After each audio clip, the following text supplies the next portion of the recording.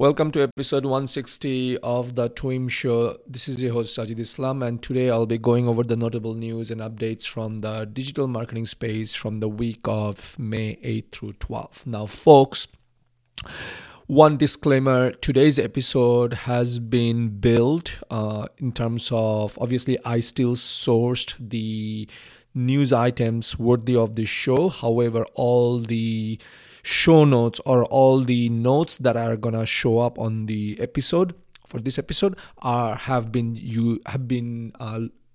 generated using generative AI. Okay, I shared this with you because I wanted to tap into the power of generative AI, cut down the time it takes for me to build this show, number one. Number two, also show you the power of generative AI. Now, please do read the show notes, send me feedbacks either directly or through the feedback mechanism to tell me how it is going, if you enjoyed it, if it's drastically different, if you enjoyed it or if it sucked, because if you don't, I will continue to use generative AI. That's how the game is going to go, right? Not just in Twim Show, but across the board. Okay, with that, let's jump in. First off, bit of a public service announcement that seems like scammers are exploiting verified accounts on Facebook and Instagram to defraud users. And this is going to the point where people have taken, or scammers, bad actors have taken accounts, pages that were previously verified or have basically paid to get verified and running ad campaigns saying, oh, hey, by the way, and I've seen this. Hey, by the way, we are retiring our dashboard for security reasons. Now you need to download this app, which is a desktop app, and re-verify your ad accounts. And when you do that, obviously they take over your ad accounts, right? And they take over your ad accounts, they run crappy ads and whatnot, and everything else is like, history. Now, obviously, Facebook has taken actions. They're like, deleting those accounts, things like that. However, I just want you to be aware that, this is going on. So be careful. If you see something that asks you to download or to verify something like that, an ad, and, you are going to say, hey, this will never happen to me. Right. And I have, me being a person who kind of covers these things, who is kind of, I sit across like both on the tech side and the market side and kind of, work on digital cloud transformation, things like that. I will tell you, I've seen some of those things that really triggers a response, and it will get your amygdala kind of on a flight or fight mode. And everyone's gonna fall victim to this kind of scams. So please be careful. Okay, with that, the next update from Meta is that Meta has announced the launch of AI Sandbox, which is a suite of generative AI tools designed to enhance the effectiveness of advertising on their platform. The Sandbox provides 3 generative AI features. Number 1 is text variation. With this tool, you can enter your ad copy and the AI will suggest several variations for you to test. This feature helps you to optimize your copy based on AI-driven insights, allowing you to choose whether the suggestions are not great or looks good. The next one is background generation. This feature enables you to use text prompts to define the appearance or style of the background you want. It allows for testing various images and gauging their impact on ad performance.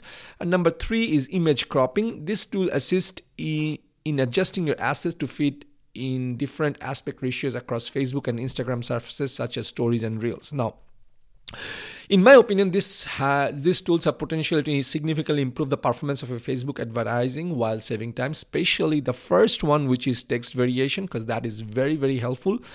However, as is always the case with AI, it's crucial to test, monitor outputs given that generative AI is not flawless. Hey, I started off this episode saying, we are using generative AI. I'm using generative AI. Nevertheless, the jury is still out. You are the listener. You are the reader. You're going to come and tell me whether it lived up to your expectations or not.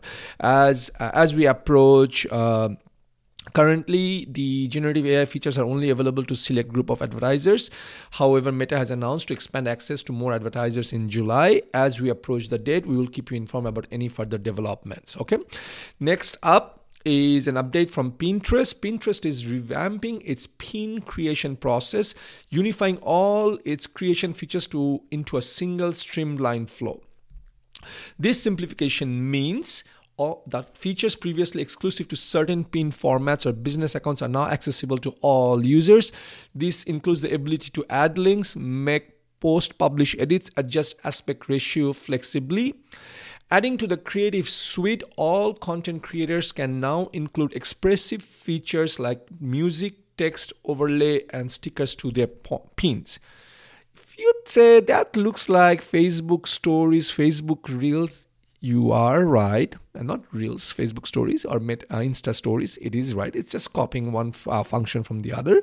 But nevertheless, if you are playing the Pinterest game, this is obviously a great update for you. And this Pinterest is not for everyone. I've basically spoke to someone last week, and she basically has digital downloads. She advertises, markets on Pinterest, and makes somewhere around $2,000 a week. Oh, sorry, $2,000 a day out of promotion from Pinterest that drives traffic to her site, and from where she sells digital downloads. Like, hey, that's 2,000 times 30 is 60,000. 60,000 times 12 is $720,000 a year. Not bad, right?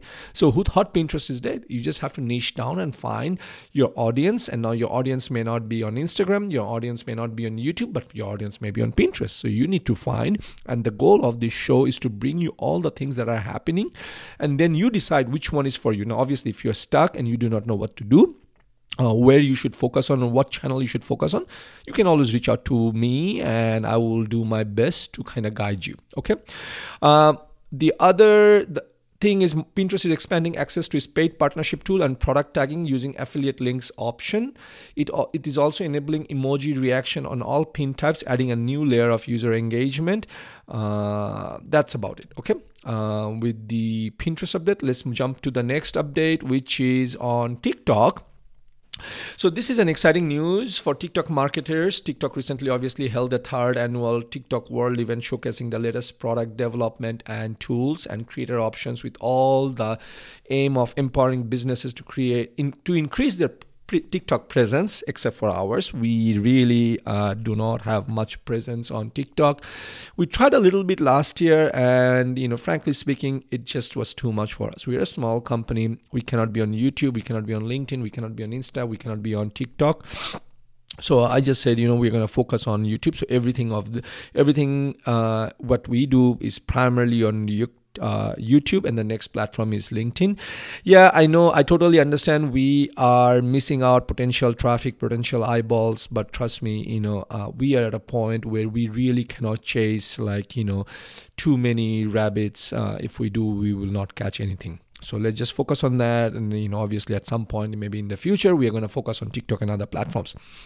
Now, back to the TikTok news, but the cherry on top of this launch is the cherry on top is the launch of new TikTok World Hub, a central space that houses all the key announcements and insights from the event. The hub provides access to video presentations covering topics like e-commerce elements, improved ad tools, and more. It also links to a range of guides aimed at enhancing your TikTok marketing strategy. TikTok has published 2 new guides within the hub. The first is Creative Codes, which gives an overview of the key principles that drive standout creativity on the app. The second is a comprehensive 4-page explainer of TikTok creative principles. These guides are designed to help you amplify your TikTok content efforts. While no major updates were announced during the TikTok World event, TikTok provides valuable insights into the app's best practices and ongoing development of its ad tools. It's certainly worth your time to explore, absorb the information to maximize your potential on the platform. Now, I know that was a lot because I just read from the show notes. Again, that was kind of generated by the generative AI. We use a combination of ChatGPT and Bard, or I use a combination of ChatGPT and Bard. But coming back to the TikTok announcements, obviously you, the business owner, can review and kind of see what it is, but it's your marketing people who should be doing this for you, right? You as an owner can kind of skim through it and kind of figure out, hey, we should be doing this. Why are we not doing this kind of checks and balances? If you don't have a marketing advisor, but if you do, it's the job of your marketing advisor. So you, the owner, can continue to wear the owner's hat, or can continue to wear the CEO hat and focus on strategy and growth. Okay, and give it to your CEO and the marketing people to figure out, hey, what is it we need to do next? What are we missing out? What do you not see? Next up, let's talk about the key announcements from Google I/O 2023. Again, I'm gonna quickly skim through the main announcements that matters to you. But if you want to read all the announcements, it's in the show notes. Now, Google annual I/O event was last week. Google did a lot of stuff, showed a lot of stuff. But one thing you need to know about Google is transforming search with AI. Basically, the company has integrated a range of new generative AI tools into Google Search, enabling a more comprehensive and efficient search experience. You can expect to uncover new viewpoints, insights, and understand a topic faster. However, Google has also noted that errors in AI responses are to be expected, and they will be refining the systems over time based on user feedback. This is actually a game changer from what I've seen, the demos, and what I've experienced so far. Now more than ever, SEO is important, because guess where this is learning from SEOs, crawling, things like that. So if you're not playing the SEO game, you're going to miss out. Next up is AI in shopping results. Google's generative AI tools will also be applied to shopping results to aid users in product comparisons. These new AI elements for shopping will provide insights into key elements to consider when making purchase, including up-to-date reviews, ratings, prices, and product images. The third option is obviously BARD expansion. Fourth is photo editing. You don't need to know all this. Fifth is mitigating the risk of generating generative AI. I'm not going to cover this. You don't need to really know that. It's just so that you know those top two were the most important one that you should actually hear about. The three, if you're really curious, go and read the show notes. The other thing I want you to know about is that Google's really pushing into AI. Right, BARD has come a long way in the last few weeks compared to what BARD was right at the initial launch, because I've compared the results, I've compared it with ChatGPT, and it's just getting better and better to the point where BARD is something to be seriously taken. Whether you like ChatGPT or BARD, something that remains to be seen, but the fact remains that generative AI is here to stay. Next up, Google has addressed that some rumors have been circling that GA4 deadline is going to be extended. Jeannie Marvin has basically said, no way, we are not changing. And I believe Google, no matter what people are saying, because GA4 is hard, GA4 is half-baked, GA4 is whatnot, does not matter. Google has more to lose if they do not sunset Universal Analytics than they have by extending Universal Analytics. Now you're going to say, hey, a lot of people are going to leave UA because it's not worth the effort to go to GA4 because it's such a big learning curve. So many things are happening. Let it be. Google is willing to take that stance because remember, if the European Commission or if GDPR, which is Google has already been labeled, current version of Universal Analytics has already been labeled as illegal, Google has a lot more to raise, not only in terms of business that they cannot operate anywhere in Europe, number one. Number two is the fines they're going to get. It's better to kind of cut it off and roll into GA4, fix it as it goes along versus, you are going to be like, GA4 is half-baked. A lot of marketers out there on LinkedIn are complaining about it because they are starting up late and they haven't really taken the time to learn GA4 and they're just like swimming and they're bitching about it. But you know what? Don't listen to them. This is why you need to have the right people in your circle. But coming back, Google is not going to change the deadline. This is me making an opinion based on what I understand about Google Analytics, right? We'll see. Next up, Google talked about reflang X default to boost your website navigation and conversions. Like reflang X default value, it's an underused feature that can significantly improve user experience and website navigation. It's primarily for websites that have different languages for different regions, and sometimes people do not use it. Like for example, if you set your default language, say for Canada is English, and if you don't do it, and Google cannot decide whether it's supposed to show it in French or English, and you don't have a French site, reflang X default is going to redirect it to say English, right? It's just a very unused feature of SEO that Google is saying, you need to really do that. There are a couple of benefits. Obviously, one I touched on, which is enhanced user experience by directing users to a URL that is best suited to them. When the preferred language is not supported, you improve their overall experience. Now, you could say, Sajid, what's the difference between English in US and English in Canada? There's a slight difference. Like, in one great example, one thing that comes to my mind is, hey, in American English, we spell color as COLOR. In Canadian English, we say COLOUR. That's British English, right? Again, in American English, we pronounce Z. In Canadian English, we pronounce Z. Right, so it's a slight nuanced, but it just makes the user feel like, you listen to them, you understand them, and the visitor to feel like, oh, they talk our language, they understand what they're talking about, things like that. The next benefit of reflang X default is the URL discovery. The URL specified in reflang annotations, including X default, may be used for URL discovery. This is particularly beneficial for large sites with complex structures, as it ensures every localized URL is well linked and accessible. Okay. Again, it can also potentially increase your conversions and better serve your audience. So obviously, it's crucial to adhere to best practice and avoid common mistakes when implementing reflang X default. However, if you have a small, site which is just English, you can skip it. Next up, John Mueller from Google has basically touched on nofollow for SEO. This is something we have covered in the past, as recent as I think last month or maybe the month before that. But anyway, people are still confused when to use nofollow and how to use nofollow. Number one, especially around sponsored content, and the other one is for user-generated content, UGC. Right? Again, you can always get around by saying relative link equals to nofollow, and that will be fine. Technically, it says correct, but there's more to it than meets the eye. Because if it's a sponsored outbound link, you want to put nofollow commas sponsored or sponsored attribute in somewhere, because Google should know what's sponsored versus non-sponsored, because it really helps you with your ranking. Also kind of giving some credits to the other link. And for user-generated content, also you want to say it's UGC, so that if someone's typing in crap, Google knows, hey, yeah, this website owner has no authority or no handle over all this stuff. So everything that shows up in the comment sections, FAQ sections are UGC. Let's just ignore them. But again, Google recommends, but does not require. Just because Google does not require does not mean you should skip it. You should totally focus on it and pay attention to it. By the way, there is more detailed description or write-up about this in our show notes. So if you are really interested on how to use nofollow, please check it out.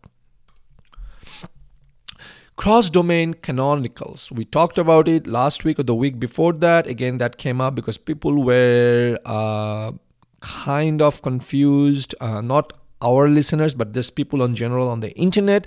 So Google came out and they just said, there are some limitations, but basically, even though Google is saying that, cross-domain canonical should not be used because Google cannot figure out what should be the right one. And sometimes copy is like, articles do not appear as is. Sometimes things are changing. What they're saying is that you can still, let me see what it says. So it was designed to self-identify what should be considered a canonical version of a page when there might be duplicates or near duplicates.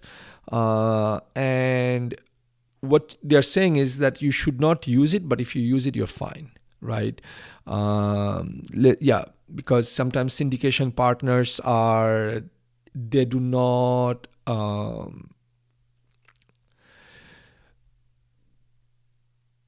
you do not have control over the copy of the content, right?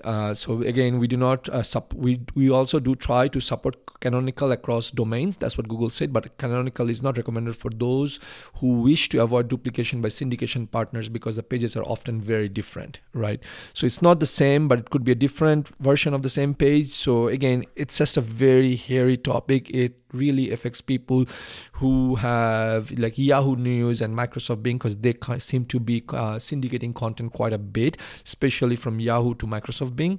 But otherwise, I would say you still should use canonical, especially within your own site. Now, the one question that came up this week during last week during the Google SEO office hour was, hey, about quality content, like, how come something that's so small can rank higher, but I have a longer page and it's not ranking well. The question comes down to, just because you think something is high quality content does not necessarily mean that it's going to be high value for the web, and vice versa. Right. So what John say, or sorry, I made a mistake. It's not actually on SEO office hours. It was on Twitter. But just saying that something can be high quality content with a lot of information for users and still be low value for the web. This statement underscores an important point. Not all high quality content adds significant value to the web. It's not just about crafting content with comprehensive information for users. The content must also bring something new or unique to the table to stand out in the sea of information on the web. The value of content can vary irrespective of its length or the quantity of information it provides. Sometimes even short content can garner significant interest and links, while longer content may not resonate as well. The evolving landscape of digital marketing and SEO requires us to keep a keen eye on these nuances. It is critical to continually reassess and ensure that your content is not just high in quality, but also adds unique value to the web. Hope that helps, because I've seen a lot of people, including some of our prospects, who come in and they say, oh, we're doing content publishing, content marketing, and the only thing I see is the crap content.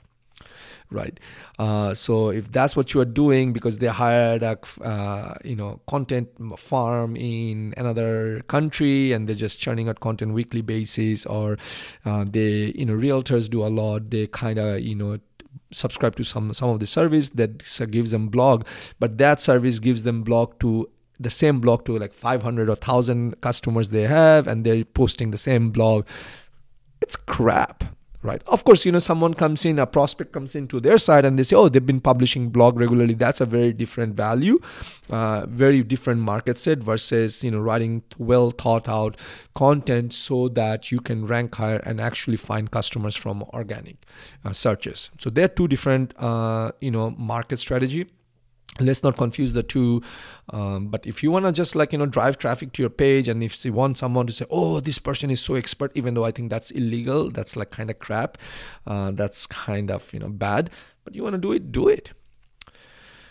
Okay, the other news from Google is that invalid schema markup does not impact your Google rankings. Gary Elias, I think you know him. He's a Google rep. Recently clarified that having invalid schema markup does not hurt your website's ranking or its overall performance on the search engine. The worst case scenario, if Google cannot parse the markup, it's simply that. If Google cannot parse the markup, it's as simple as it's not going to use it. Right. Now, if you ask me, that should you care, I wouldn't say do not intentionally go ahead and not have a schema markup or not make any changes. Sometimes things fall through the cracks. If you're a small business owner trying to do everything by yourself, in that case it's fine. It's not the end of the world, but I would definitely encourage you to have schema markup. Right. It's just another way, because if you don't have it, it won't give you a reach.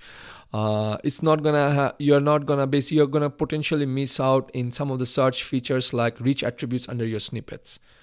Hey, the more area you have in the search engine results page, the better you have chances of getting a person to click on it and show up on your site and actually use it.